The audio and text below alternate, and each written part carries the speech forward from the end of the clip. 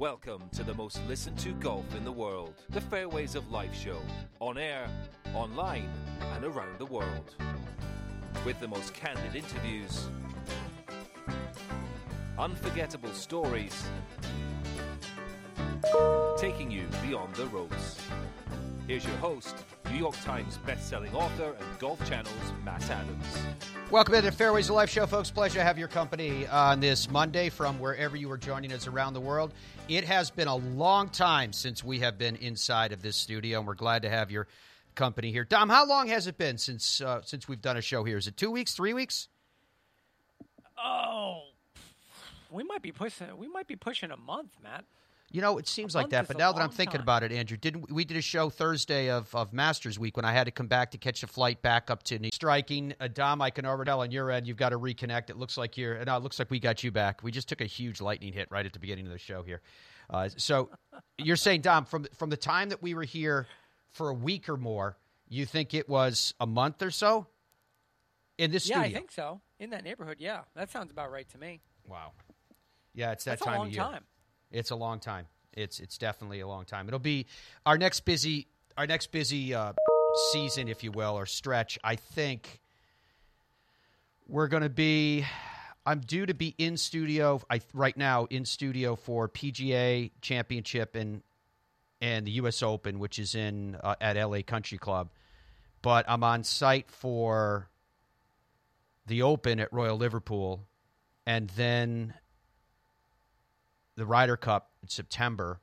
So September will probably be overseas for a long time. And in July, I'm guessing that's going to be at least a week or so or more, week and a half on the road. So we'll see. We'll see how it all plays itself out. The PGA Tour continues to roll along, of course. And the designated event that was this past week, the RBC Heritage, I mean, I don't know. If you guys are watching this on the television side, you can see that leaderboard. I think it delivered. I think these have been delivering. Not that I ever had any question about that, in fairness, when we were talking about designated events versus non-designated events, especially going into 2024 and how the designated events will have limited fields. Obviously, they're going to have the high purses.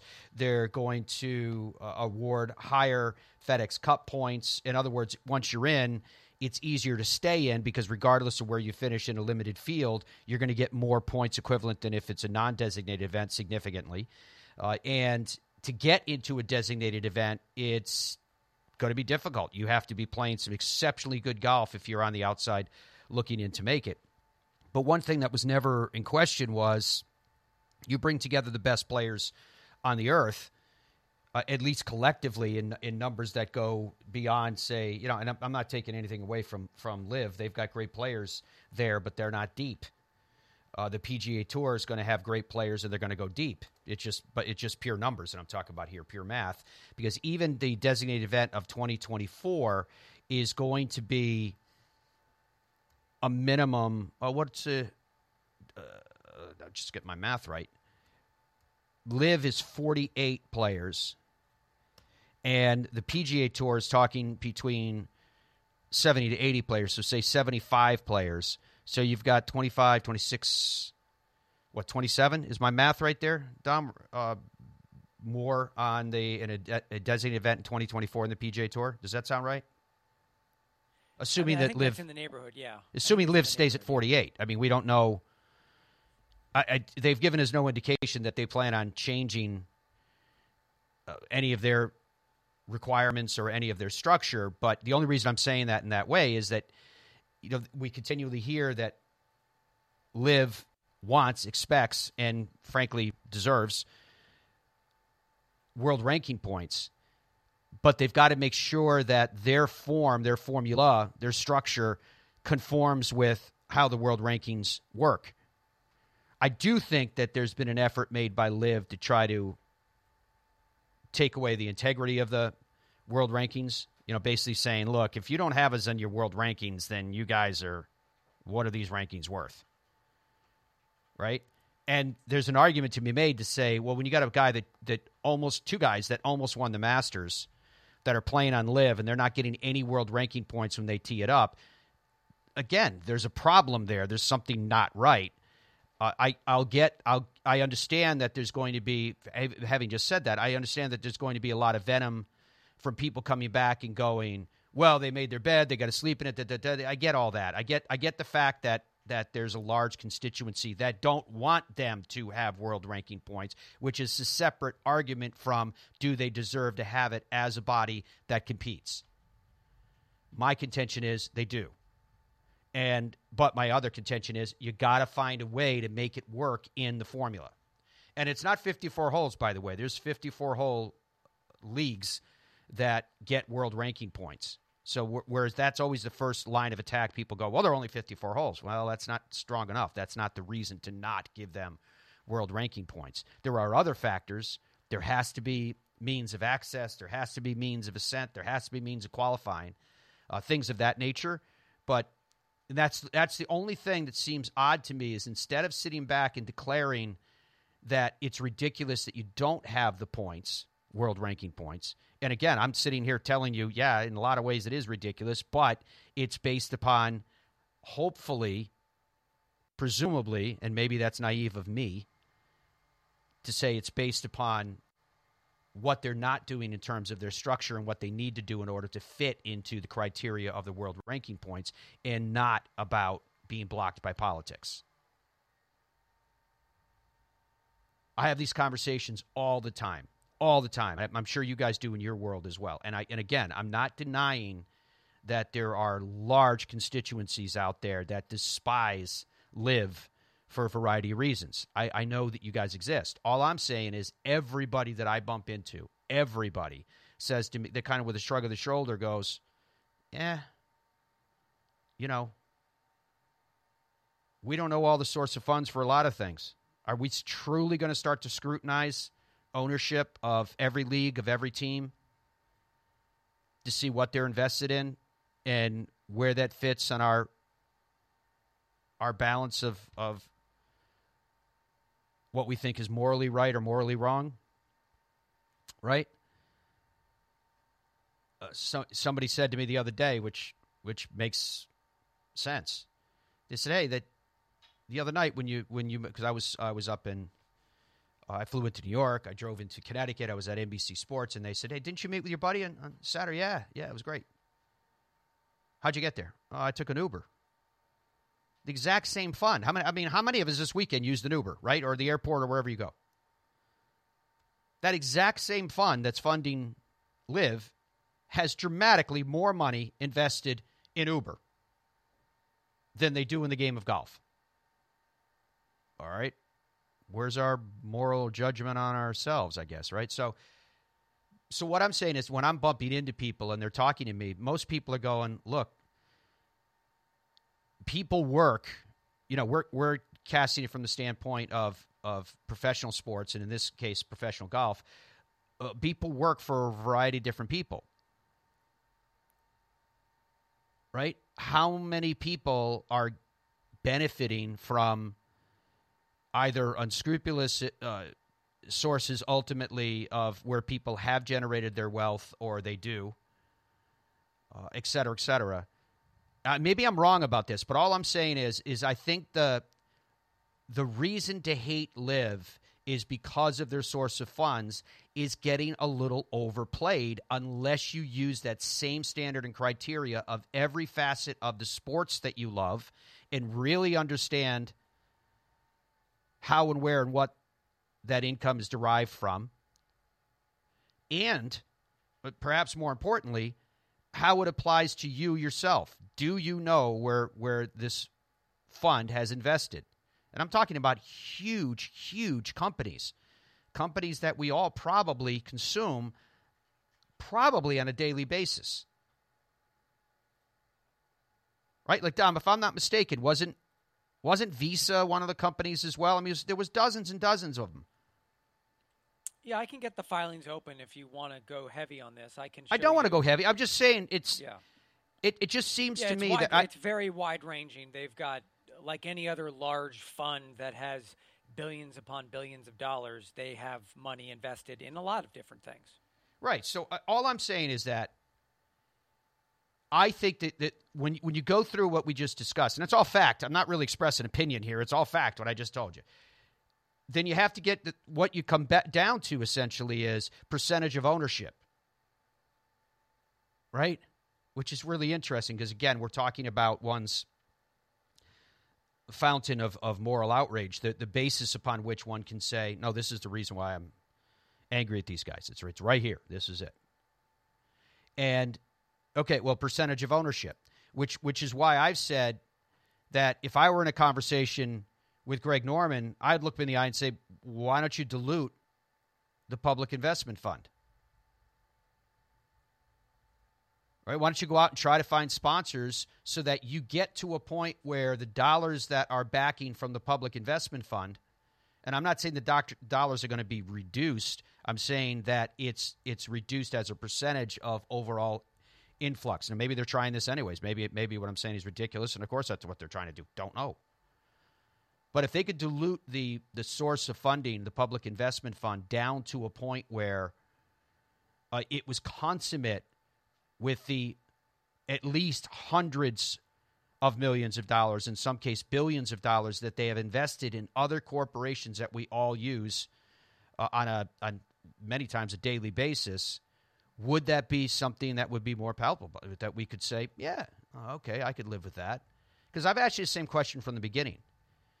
Do you hate LIV just because they're not the PGA Tour? Where you know my philosophy on this, it is okay to love the PGA Tour and to be, if you want to be, at worst indifferent to LIV, or look at it and go, well, let's just see what happens. Well, let's see what it develops into. Because I don't think one has to be the definitive death of another. And there's a lot of players, more so and more so, especially through the Masters, where my opinion is, my suspicion is that somebody behind the scenes said to somebody, hey, let's cool it on all of this heavy LIV versus the PGA Tour stuff. The war, the front lines of the war are not here at Augusta National. The thing we have here at Augusta National it is the Masters. That's it. That's what we should be focusing on. But short of that, you hear more and more where even Rory McIlroy, who's viewed as kind of I heard it one article today that I read about his old manager and his comments, which I think I'd like to share with you because I think it was pretty fascinating. Chubby Chandler, he called him the mouthpiece for the PGA Tour. I'm not sure if that phrase is offensive to some people or not. I don't particularly find it such. But given that definition, if Rory is in fact the mouthpiece of the PGA Tour, have people ignored the fact that Rory said it's time for people to come together and have conversations? Right? Because again, on the other side, the people who now hate Rory because he has spoken out, for the benefit of the PGA Tour and what he believes in there, which I don't have a problem with at all. I'd rather have honesty on all sides. But they hate him now. I no longer like Rory McIlroy because he's anti-LIV. And I'm telling you, the world we live in is so ardently red state, blue state, meaning that if you have an opinion that's different than someone else's, theirs is wrong and yours is right, and you hate the other side. I mean, it's crazy. I see it on the political realms all the time. And I basically come to the conclusion, to me personally, conviction, that the vast majority of us exist somewhere in the middle. And that the rhetoric, if you will, and in some case the leadership, which is more concerning, on either side respectively, is controlled by the extremes on those sides respectively.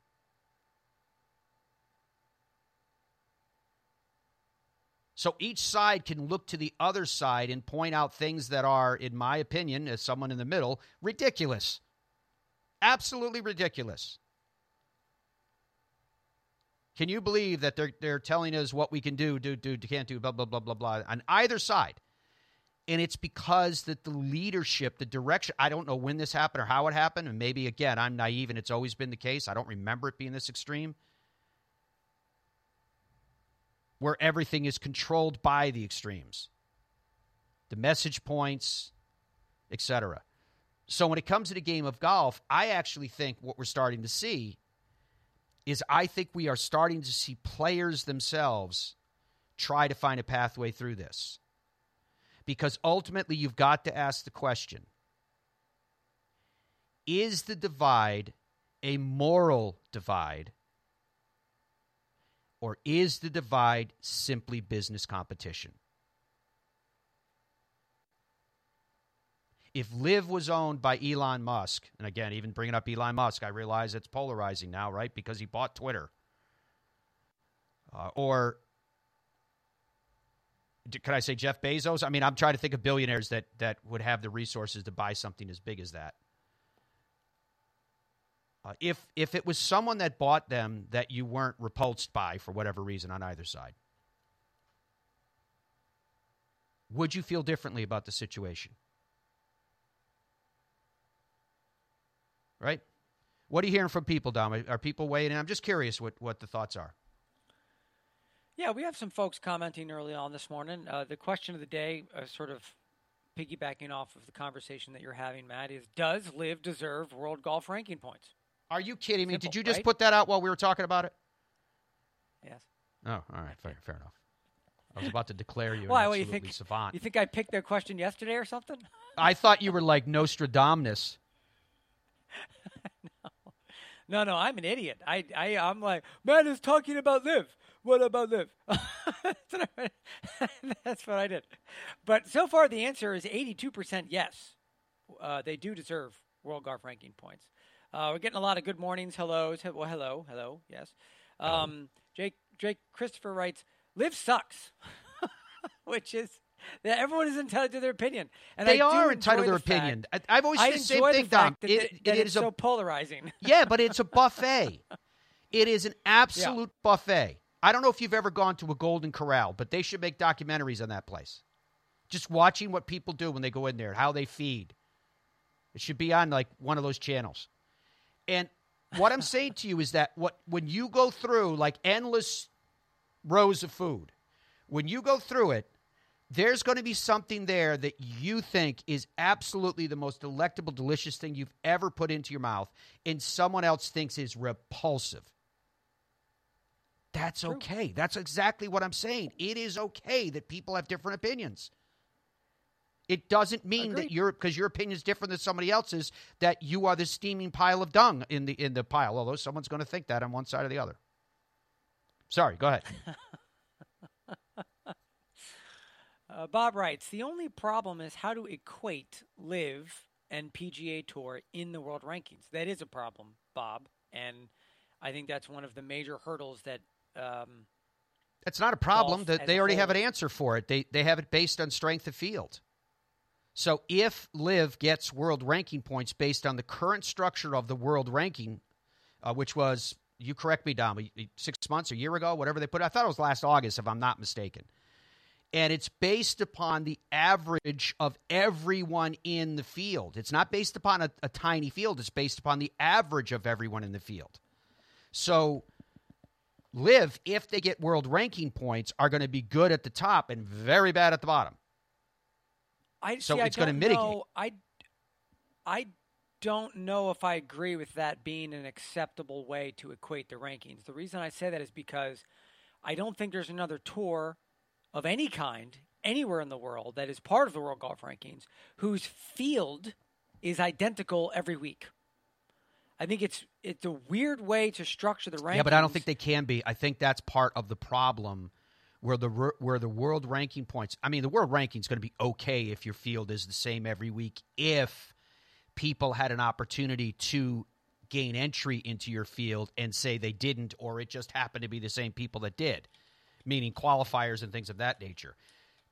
The world ranking points wants to make sure that 48 guys who are really good professionals that create their own tour don't submit for world ranking points every week, and they're awarded world ranking points, but they don't hit all the criteria. That's, my understanding, is what, again, and I may be so naive in this thing, it might be about politics behind the scenes, and I'm not realizing it, but my understanding politics is plays a role, and there's not really a way around that. I think that's part of the problem with this, is a percentage of this is that. Go ahead and read what's on the screen right now. Which realistically has nothing to do with the reality Modernizing of the points field. and who should be getting what.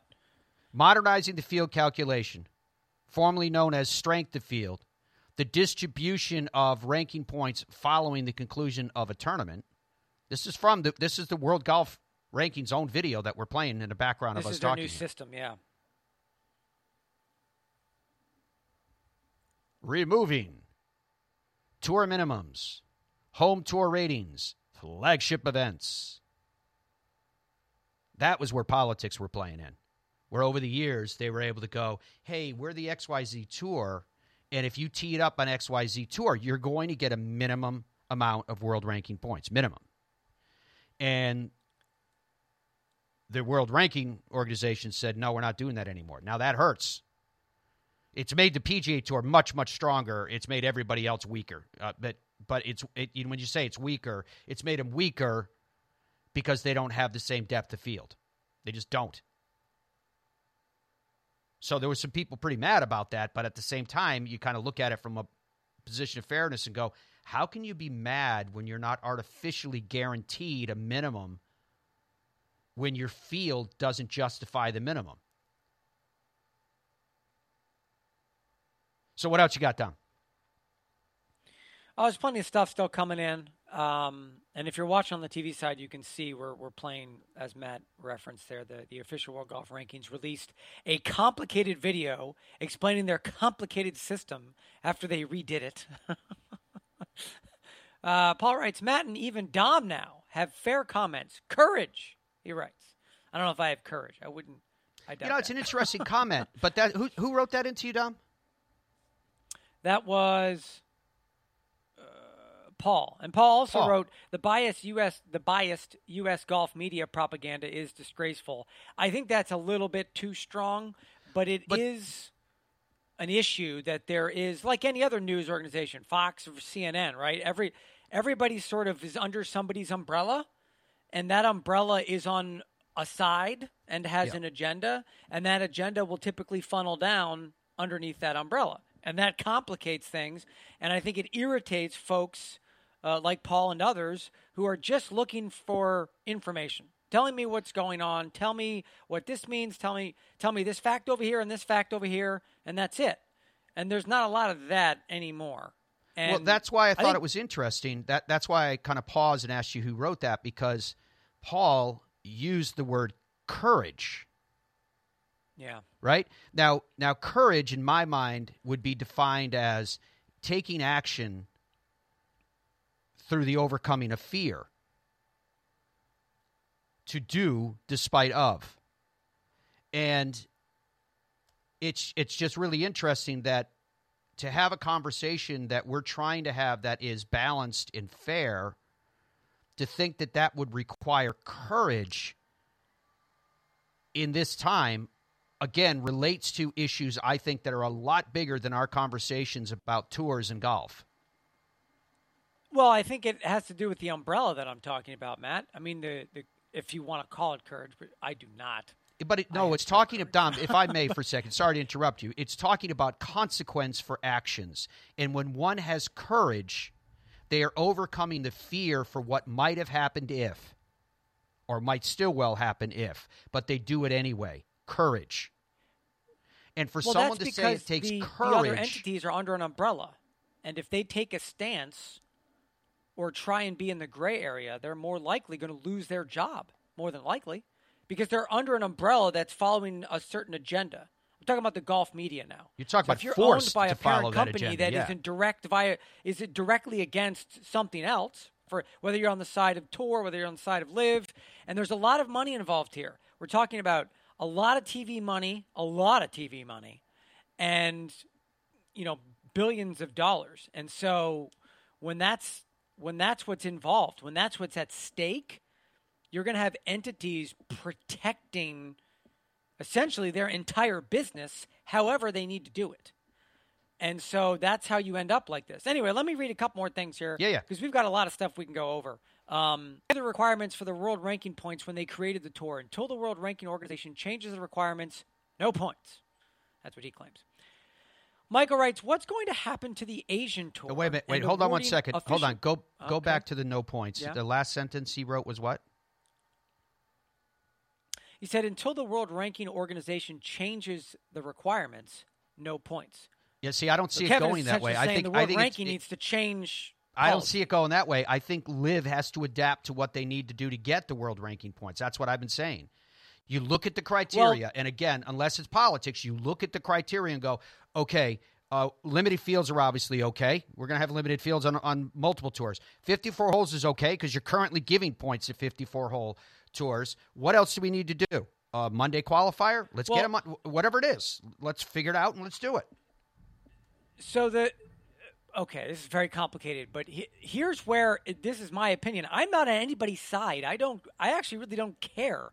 I just like golf.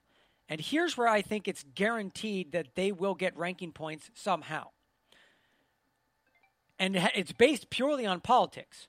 The 4 majors, in order to be successful on television, in order to maximize ratings and sponsor dollars, right, they need the polarization of the best players from both tours, in my opinion. And you also, look at what happened at the Masters. You cannot have... It's not fair. It's literally not fair, regardless of where you stand morally, to say that Brooks Koepka, who just made a personal business decision, is not allowed to play in said event just because. He almost won the Masters. He should have been there. He's good enough to be there. He earned his way there, and now he's earned his way back. So it's completely unfair to not allow someone like that to even play in the event.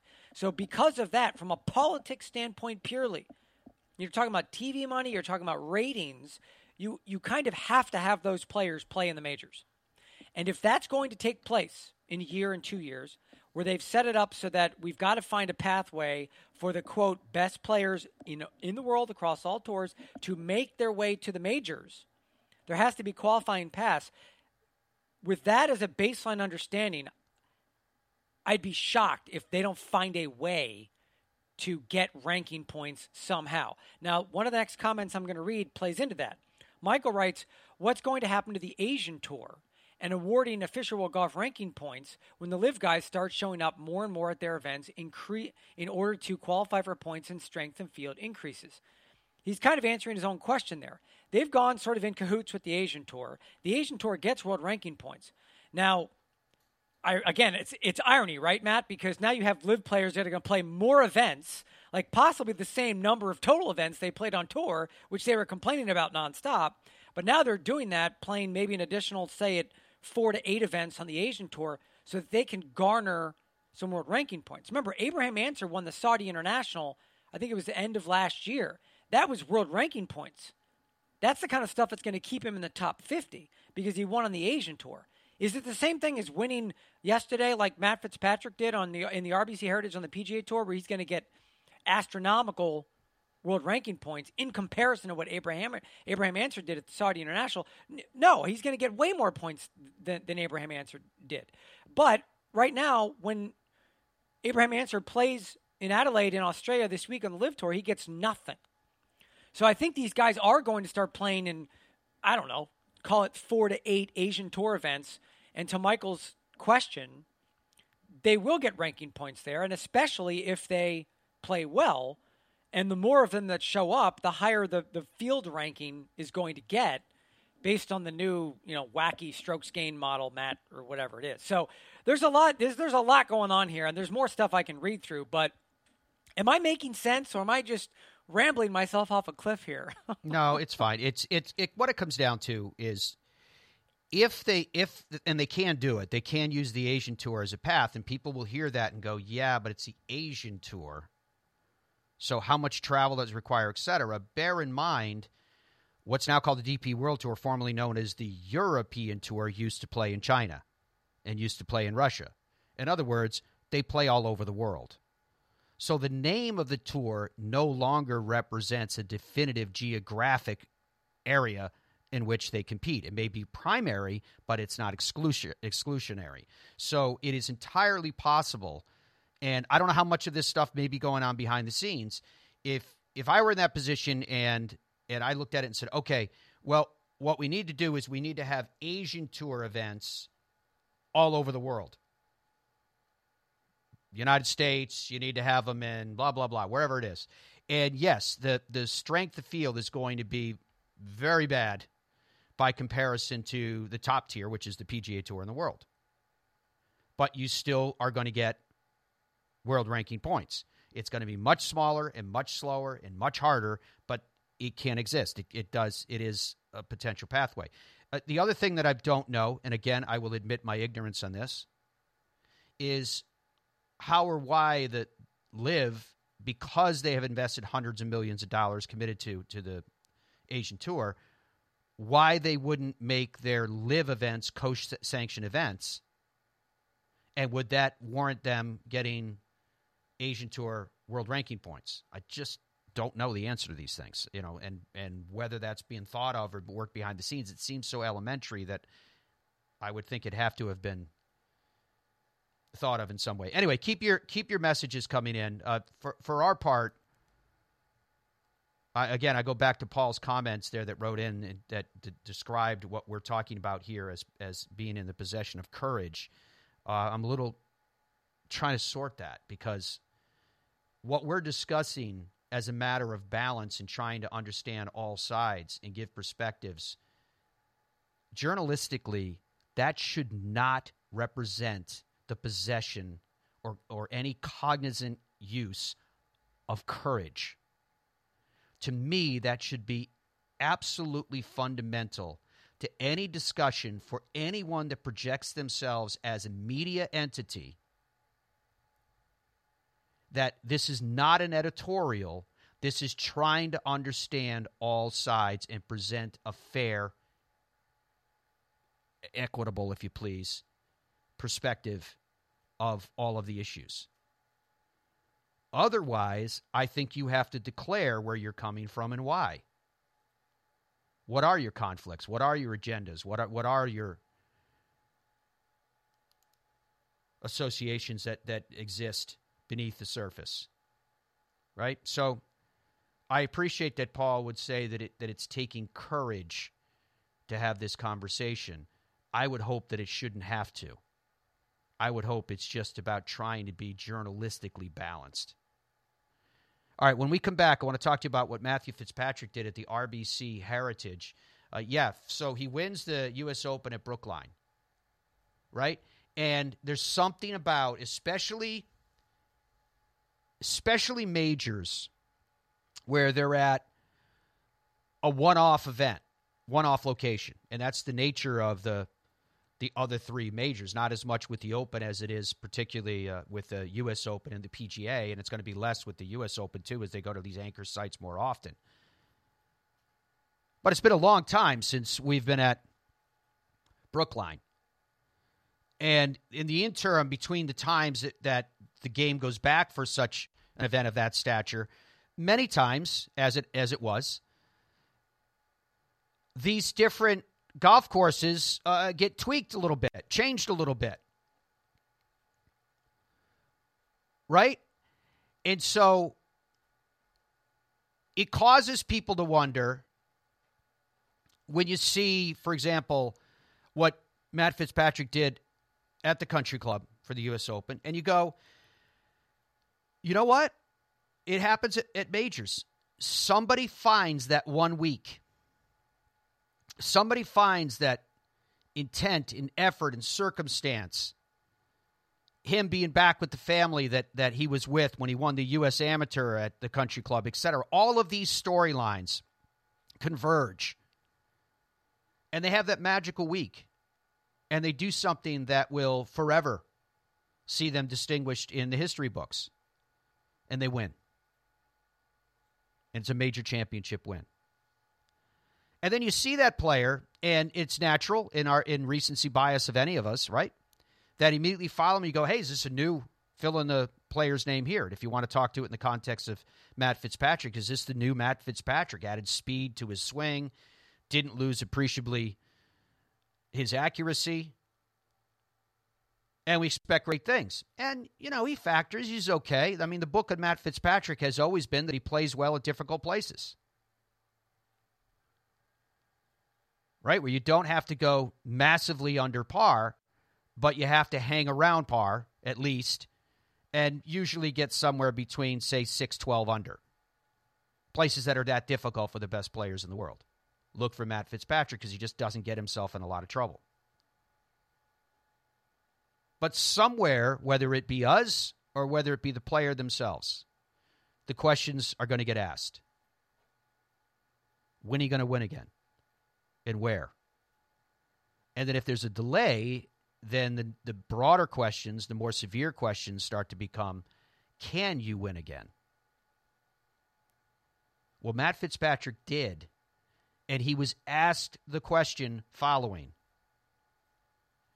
Does this win in some way validate your victory at the U.S. Open at Brookline? That is part of what you're going to hear when we come back. The Fairways of Life show is presented by the PGA Tour Superstore, the #1 golf retailer in all of the land. Coast to coast, these big, beautiful stores that continue to open. Wherein you can find whatever your game needs, whether you swing it, whether you wear it, whether you learn from it.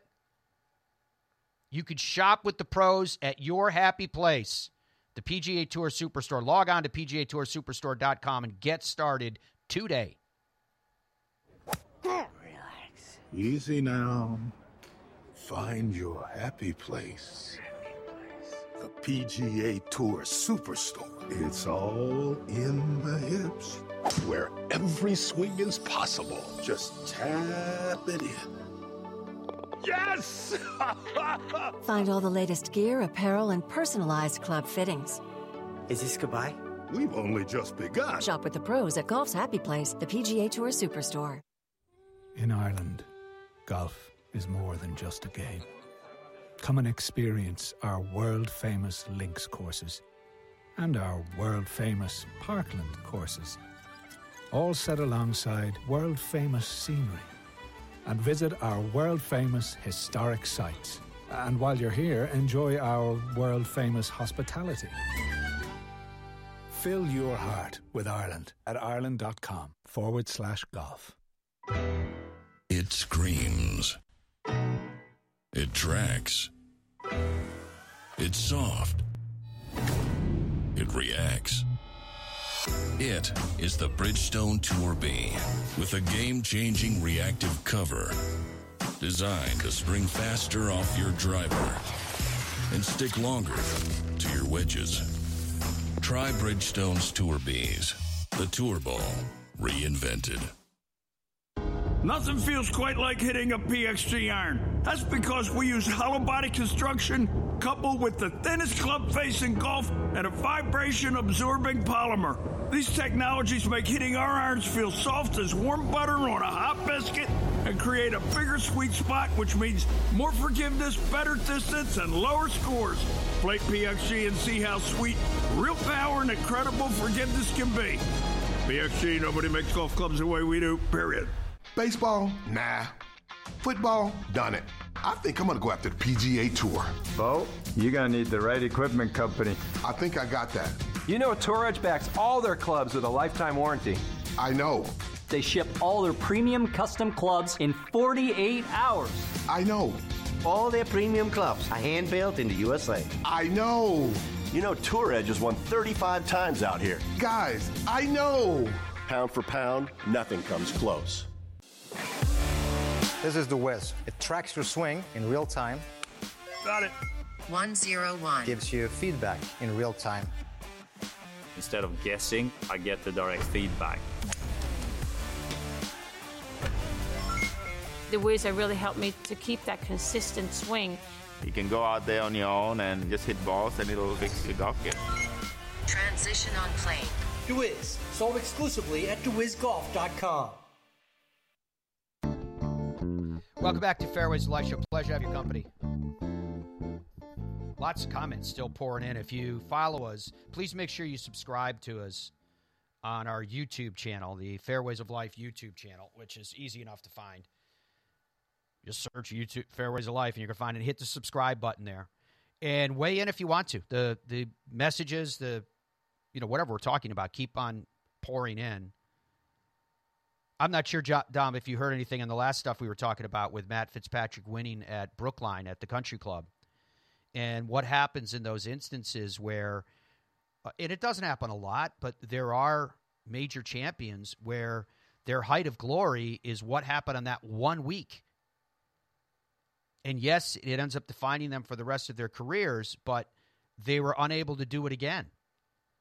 And sometimes, just again, I'm talking about winning, but in a lot of times, major champions, you'll see that they'll win multiple times, but they were never able to win another major. That's why those questions get asked, about validating their position. Now, I happen to think it's a little bit ridiculous because in the eyes of history, you won a major championship, you don't have anything to validate, you won. You are a major champion. That is a mark of distinction you can carry with pride for the rest of your life and beyond. Right? Did you hear anything on that, Dom? Anything come in? Yeah, Sean just wrote, Matt Fitzpatrick, obviously, is a birdie bogey machine. Congrats to him. Well-deserved. Jordan has never been the same since the meltdown at Augusta. A fidgety mess. Man, we could do 2 hours on Jordan Spieth. One thing I will say that I think is interesting on Jordan Spieth, and I was talking to my wife when I was watching the final round yesterday about this. It is interesting how the best in the world, or some of the best to have ever played, have sort of a different demeanor down the stretch. So if you think of Tiger and his sort of stoicism, his steeliness, his coldness, not reacting to anything, it almost feels like when Jordan, especially at the end there, when Jordan finished the 18 holes, to get into the playoff, I mean, it looked like he just ran a marathon. It looked like he's going through war or something. He's just he's blah, blah. He's sweating, he's rubbing his eyebrows, but he's still draining that putt. So it is interesting. And one thing I will say, and that comment continues, by the way, Matt is no Danny Willett in reference to your win a major and never come back or whatever. I would tend to agree that that Matt Fitzpatrick is sort of here to stay. He has moved into the top 10. He's number 8 in the world now. Yeah, he's 8 in the world now, yeah. I would expect that he'll be on he's already been on 2 Ryder Cup teams, and I would think he's going to become a stalwart. I would expect him to see him on the next 2, 3, 4, 5 Ryder Cup teams. And he showed, without a shadow of a doubt, and I think we kind of already knew it after the U.S. Open, but he was playing some incredible golf under some ridiculous pressure yesterday, Matt. I mean, hitting 6-footers to stay in a playoff, that shot on the 17th tee in the playoff. Remember, he teed off before Jordan did and just stuck it to 10 feet. I think a lot of us have come to expect that from Jordan. But I think a lot of people watching were expecting Matt Fitzpatrick to not hit as good a shot in that situation as he did. And then, of course, what he did on 18 on the 3rd playoff hole, to within inches. So, I mean, that was a 9-iron, by the way. Here we are speaking I love these designated events, Matt. This is awesome. I do too. To watch. I do too. Entertainment That's what started that whole value-wise, conversation awesome. before was, the designated events, and there was a lot of, people talking about whether they like the designated events or not. I'm on record when I was up at NBC I was hosting the day the announcement came out. I was with Anna Jackson. And I was like, I'm not so sure about this in terms of how it affects the other events. And I still haven't changed my opinion on that relative to the means of access and ascent, because I don't have any problem with them having a designated event. I just don't know why it needs to be a limited field. And I get why they're saying that it does. So you can go to your host, you can go to your sponsor, you can go to television and say, you're going to get the best players, and they're going to be there all 4 rounds, guaranteed. There's no miscut. You're not going to see Rory McIlroy like he did at the Masters shoot a 77 or Justin Thomas and disappear for the weekend. That's not going to happen. They're going to be there regardless. Okay, I guess because they're stars, that's important. But does it fire you up when a star's at the bottom of the leaderboard with no reasonable shot to come back? If they have to go 62 maybe to catch guys at the top, maybe. Right, Dom just said maybe it's for the people on site too. I don't know. Well, no, I think it's for the kids. If I bring my 7-year-old, he wants to see Jordan Spieth. He doesn't care if Jordan Spieth's in last place. That means nothing to him. I guarantee you, Dom, they're not doing this for people on site. There's no – how many sporting events do anything that they're doing for the people on site? The people on site, the most generalized sporting events, I'm talking about like NFL. I remember taking my 2 boys. This was years ago. We went to a Red Sox game, and we had 4 tickets. Me, Donna, the boys, we had 4 tickets, good seats. But a radio station gave them to us. We were doing a promotion with the time when I was mostly on the green grass side of the business running golf courses. And with the value of the tickets, the cost to park, which was $40, getting food for everybody, I had a couple of Guinness. It was at Fenway. It came out to, I added it up in my head, the total value of the day, and again, this would be if we had paid for the tickets, fairness, was about $400 for a family of 4. And now I'm probably saying that to you, and you're laughing about it, Tom. I bet that was a bargain compared to what some people pay. So I think when it comes to people on site at sporting events, I think most of the teams have this idea of we're going to get everything we can. We're going to get all the corporate dollars that we can. We're going to get all the corporate boxes that we can. We're going to do all these things. Anything. I'm talking NBA, any of them. But the real money is coming in from the media rights, broadcast rights primarily. That's where they really start to count their dough. So if you can get enough from your games, your home games, that it becomes material dollars, more power to you. But the real dollars are coming from much, much bigger circles. Well, that's why they're showing a Jordan Spieth in last place, because the average, the ratings will prove that if you're showing him hit shots when he's 15 shots back, more people will watch that than a person who's in 4th place on a leaderboard whose name no one's ever heard ever. Yep. That's right or wrong. That's just what it is. That's how ratings work. That's how TV works. That's why the Lakers get every national televised game, even though they're barely in the playoffs, because they drive the ratings. That's what people are turning on the TV to watch. They're not turning on the TV to watch the Sacramento Kings, even though they're way higher in the rankings and played way better all season. I gotta ask you another question too. That's because I listen to what you guys say, and the comment that Dom said. You talking about me or you guys? The ones. Listen to me? You guys. You know a guy. Dom read the comment, and the guy said Matt Fitzpatrick's no Danny Willett, and I've been thinking about that. You know, Danny Willett wins the Masters. I'm just going to go through some of what Danny Willett has done in his career, and then you tell me if Danny Willett represents one of these kind of one-hit wonders. That's not what the person wrote in, but I'm using that phrase to kind of summarize. Wins the Masters. 2019, he won the BMW PGA Championship. 2018, he won the DP World Tour Championship in Dubai. 2016, he won the Omega Dubai Desert Classic. In 2014, won the Nedbank Golf Challenge. In 2015, the Omega European Masters. He finished 3rd in the 2015 World Golf Championships Cadillac Match Play. He won the 2021 Alfred Dunhill Links Championship. He won the 2012 BMW International Open. He finished 2nd in 2010 at the Alfred Dunhill Links Championship. At the World Golf Championships Cadillac Championship, remember, cast your minds back, 2016, he finished a tie for 3rd. The BMW Championship another time in 2016, he finished 3rd. At the Fortinet Championship in 2022, remember he missed that short putt and ended up sealing his fate. He finished 2nd. So nearly won on the PGA Tour as late as last year. WGC HSBC Champions, he finished 3rd. That was in 2015. The Italian Open, he has a 2nd place finish. The 148th Open, which is in 2019, just in 2019, at Royal Portrush, he finished tied for 6th. The 144th Open, which is in 2015, he finished tied for 6th. The BMW Championship in 2010, 5th. I'm just going through his top finishes.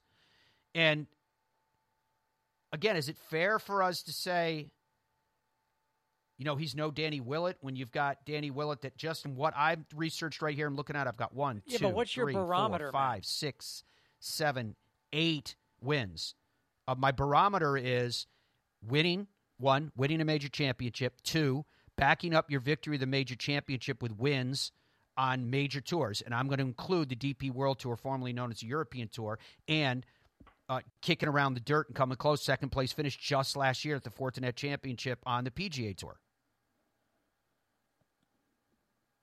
So that's my criteria. My criteria is, are you competing against the best in the world, and how you fare against the best in the world? He's a multiple-time winner. I mean, not that we're not obliged to, cover the back of Danny Willett. That comment just seems odd to me because I don't think it's fair to Danny Willett. I think he's had a very distinguished career with a lot of wins. I would tend to agree. He definitely with went you. through his valleys. Yes, I would tend to agree completely with you, but I think where he's coming from, and I think a lot of people are coming from, in terms of a baseline or a spectrum, is we tend to identify the world's best by some semblance of a consistency at the absolute highest level over a stretch of years. And I think that's where they're coming from. In other words, I think everybody will admit, or should admit, that the PGA Tour right now, and for a while, is the best golf in the world. There's more value in winning a PGA Tour event than there is winning a DP World Tour event, or a LIV golf event for that matter. Or any other tour. Yeah. They're the number one tour in the world. That is absolutely correct. It's the number one tour in the world. So winning on that tour has more weight than winning on any other tour. And so I think what that person probably meant is that, listen, he didn't win 10 times on the PGA Tour. He just won the Masters 1 time. So, yeah, he won some DP World Tour events. Now, I don't agree with what he's saying. I agree with what you're saying, but I'm saying that the world of sport these days only seems to identify quality and greatness on an uneven, unbalanced scale. In other words, unless you're the Warriors and you're a dynasty, or you're LeBron and you make it to 1 million straight finals, it's like, yeah, that player's good or that golfer's good, but they're not great. So I think that the scale is a little messed up because, as you and I know, having done this for so many years, and I've been lucky enough to get to know a lot of players that have won at the highest level, to win a professional golf event like Spencer Levin did yesterday on the Korn Ferry Tour at the Veritex Championship is an unbelievable accomplishment. Well, it's also his first win in 15 years on a worldwide recognized tour. You just can't stress enough how unbelievably good you are at golf to win a professional event on any tour. So the scales are a little bit screwy when you're talking about stuff like this, because you can have someone on one end who's like, oh, LeBron's the best because he's been to like 1 million finals, and this player over here is okay. Oh, Danny Willett, yeah, he's all right. He won the Masters once. Are you kidding me? I mean, winning 1 time on any tour is unbelievable. If you met Spencer Levin on a Metro somewhere, he's the best golfer you've ever met in your life. I know. Thank you. All I'm saying is, in Danny Willett's case, he's won a lot more than once. The BMW PGA Championship is the European Tour's flagship event. So you're going to have, if you had world ranking points by comparison there, that'd be pretty deep for them. The DP World Tour Championship in Dubai in 2018 was going to have all the big names, many of whom are the big names in the world of golf right now. Right? So he's won against stout fields. So I understand where you're coming from to go, yeah, I mean, a win is a win, and that's great, but some of those wins are on other tours, and et cetera, et cetera. Look at his performance in these World Golf Championship events that I mentioned to you. So all I'm saying is that I don't think that writer was trying to diminish the other tours in contrast to what you're saying and what he performed those tours. I just think it was a lack of knowledge of what he actually accomplished. And I just wanted to say, he's actually accomplished a lot. He wouldn't be the one that I'd put in that category. I would have to look up the actual ledger, but there has been players in the last couple of decades, maybe a little more than that. I'll get into Dom just said Michael Campbell in my headset. We'd have to look up Michael Campbell's record, but I don't remember Michael being prolific in any other area. Steve Jones, a U.S. Open champion. Sean McKeel, etc., which doesn't take away from the fact that they won a major championship. Full credit to them. Full credit. They are major champions, and they deserve that title. They did what they had to do at the time they had to do it, and they closed it out. Dom, you're correcting yourself. You're looking up Michael Campbell? I am correcting myself. This is before my time, really. I mean, he was prolific, if you want to say, in the sort of very early 2000s on the European Tour. He won 8 times on the European Tour. That's to your point with Danny Willett, right? How many? You were going over Danny Willett. How many European Tour wins did he have? Oh, I'd have to recount. About similar number, right? Pardon me? Wasn't it a similar number? Like 8-ish? Yeah, probably. I'm going to, just for the sake of Masters. Well, counts Michael Campbell won both. prolific so that's 1, on 2, 3, 4, 5, 6, 7, 8. 8. Yeah, exact same. Well, I mean, it shows you my stupid U.S.-centric point of view. Michael Campbell won 7 times on the PGA Tour of Australasia in the late 90s, worked his way onto the European Tour where he won an additional 8 times between basically 2000 and 2005-ish. So this guy's got 15 professional wins right around his peak between those 2 tours when he's playing his best golf of his career. He plays in the U.S. Open and wins it. It's just that I've got I thought, right, you're saying what you said, and I'm like, oh, yeah, Michael Campbell, that's right. He never won anything because I'm thinking from this, like, ridiculous U.S. point of view, the guy's a prolific champion worldwide. Yeah, and in Steve Jones, who I brought up, again, there's call it where it is. When you look at what Steve Jones accomplished, you go, that's totally wrong. That I would bring him up in that context, too, because Steve won 8 times on the PGA Tour. Dom just said it's more than Ricky Fowler. Would you say that? I don't know if you said it on the air or not, Dom, but yeah. No, I didn't, but he's got a major and 8 wins. Ricky doesn't have a major or 8 wins. Yeah, and they had good performances in other major championships as well. So, you look at 8 wins, which is incredibly stout. Let me see what his 8 wins were. Just he won at Pebble Beach in a playoff over a fellow major champion in Bob Tway. Let's see. Money Tournament of Champions in 89. Bob Hope Chrysler Classic over Paul Azinger and Sandy Lyle in a playoff. He won the Canadian Open 89 by 2 strokes over Burroughs, Calcavecchia, and Hurlbut Mike. Of course, he won that U.S. Open in 96 by 1 stroke over Tom Lehman and Davis Love III. He won the Phoenix Open by 11 strokes. Holy cow. 62, 64, 65, 67 back in 97. 11-stroke win over next golfer, which was Jesper Parnevik. In September 97, he won the Bell Canadian Open by 1 stroke over Greg Norman. And in 98, he won the Quad Cities Classic by a stroke over Scott Gump. Playoff record 2-1. You heard me talking about the playoffs that he won there. Wow, very, very impressive. Yep, so credit where credit is due as we go down this road. Okay, Earl Forsey and John Rollins anchored the coverage for PGA Tour Radio of the RBC Heritage. PGA Tour Radio can be heard week in and week out on the PGA Tour app and on PGAtour.com, and those 2 places work worldwide, and they are for free. Or if you subscribe to the national satellite service, Sirius XM. So, gents, it was quite a week. The week following the Masters, a designated event, an incredible field, an exciting leaderboard, and just to make sure that everybody was on the edge of their seats, of course, a playoff. Matt, thanks. What a finish we had at Harbortown Golf Links on Sunday for the RBC Heritage. Our analyst was a 3-time winner on the PGA Tour, John Rollins. John, we saw a battle down the stretch between U.S. Open champ Matt Fitzpatrick and the defending champion Jordan Spieth. They decided things in the playoff, and Fitzpatrick gets it done thanks to a great shot on the 3rd hole of sudden death. Yeah, what a dramatic finish that was. We knew it was going to come all the way down to the wire with the great leaderboard that we had here this week. We knew something special was going to happen, but boy, did Matt Fitzpatrick deliver a beauty there on the 3rd playoff hole. That second shot there at 18 to within a foot of the hole for him to get his 2nd win on the PGA Tour. Boy, and Spieth had his chances, John. He has never defended a title on the PGA Tour. He came as close as you can come this weekend. Nearly got it done. There's a couple of putts he wish he had that would have won it late on Sunday. Disappointing for him to finish, but another great week in Hilton Head for Jordan Spieth.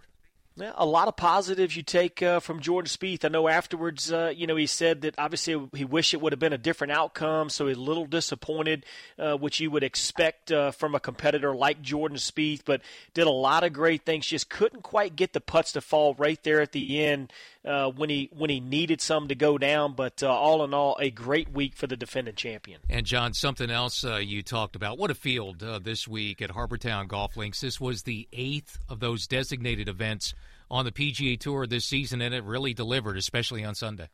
Well, they've all delivered, Earl, and I think it's great what the PGA Tour has done with these designated events. It's bringing all the great players together in one spot. That's what we've all wanted to see, and like you said, they have delivered. We had another great leaderboard, another great finish here, so a lot of good stuff happening in these designated events, and I think everyone's pleased to see kind of what's going on. A lot of excitement on Sunday in South Carolina, Matt. Now, coming up this week, a unique week as we have team competition coming up at the Zurich Classic of New Orleans. Very much looking forward to your coverage of the Zurich Classic of New Orleans, gents. Thank you, Earl Forsey and John Rollins. As I mentioned to you before, we heard from the gents. You can listen to PGA Tour Radio week in and week out of every PGA Tour event. Now, Matt Fitzpatrick was asked a variety of questions in the press room. If you were watching the program a few moments ago, you heard me talk about the fact of, well, do you feel like this win validates your U.S. Open win, which is a weird question, I get, but I also understand the context in which it was asked, so I'm very curious to share, excited to share Matt Fitzpatrick's answer with you. So he was asked about how excited he is to be moving on to New Orleans and the fact that he'll be playing with his brother in the week that lies in store. Do you like that the event is positioned right after the Masters? How does he feel about that? Because there's so much talk about that coming in, particularly about the players and how tired they are and all the second.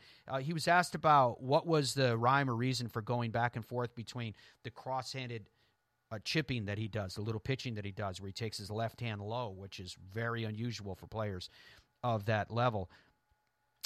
He was asked about this event and whether he feels that this event could stay a designated event moving on down the road, because I am hearing from some events that are designated events this year, which means, among other things, that the sponsor is willing to, as the PGA Tour players continue to use the phrase, step up.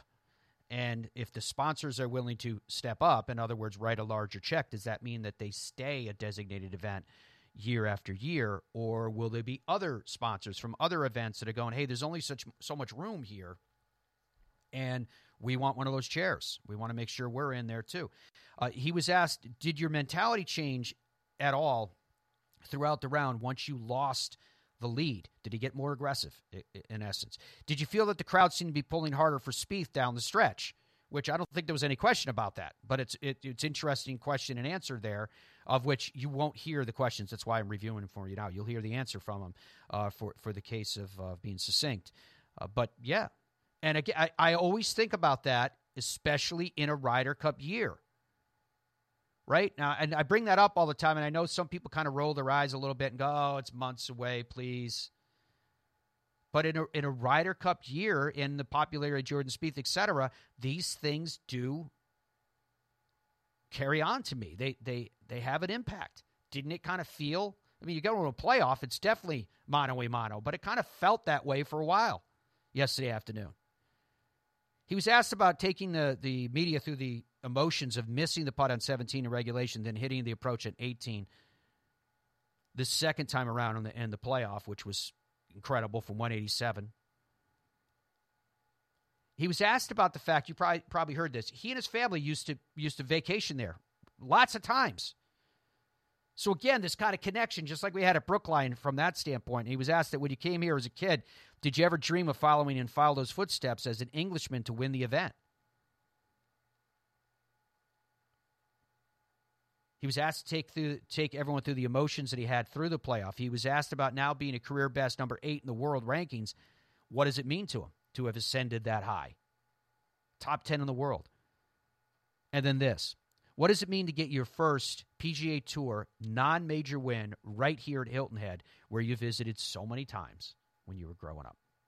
Yeah, I think I can retire now. This one is the one that I've always wanted to win.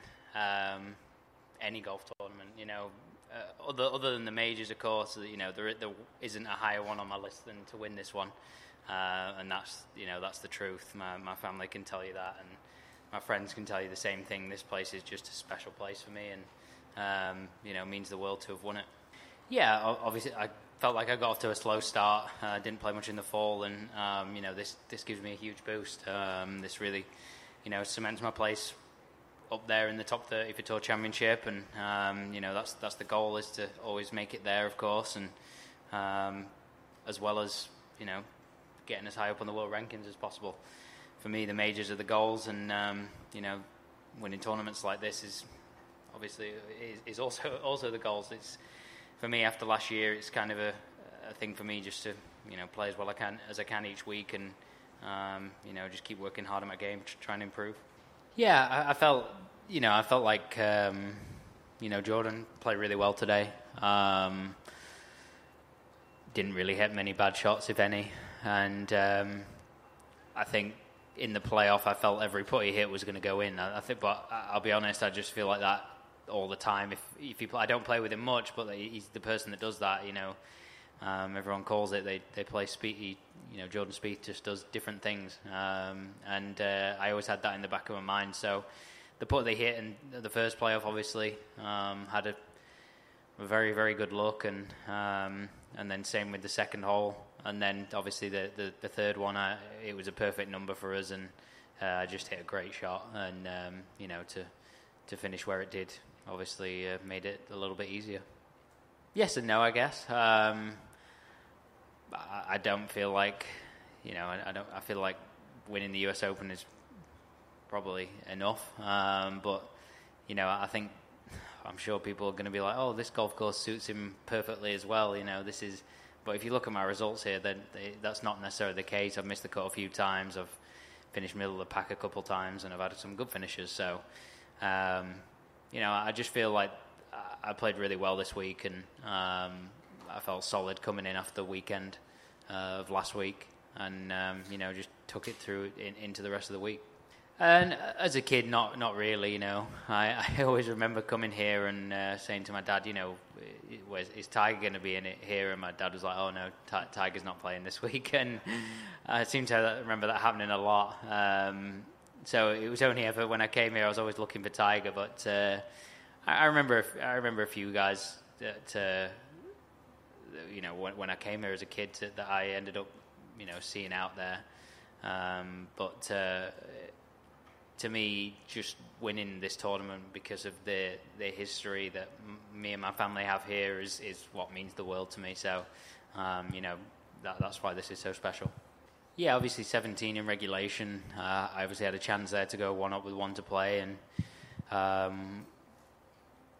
it was just a really strange putt. I thought I saw it downhill right to left, and Billy thought he saw it pretty straight, and then kind of looking at it, I felt the grain was into out the left, so we kind of went straight, and it moved left to right. So it kind of, Billy was a lot closer than I was, and then in terms of 18, I felt like the shot that I hit was right down it from the moment it left the club face. I thought it was we knew it was the perfect number for the club, and then I knew it was good because my mum and my girlfriend were jumping up and down with their arms in the air, so I knew it must have been decent. So, it's obviously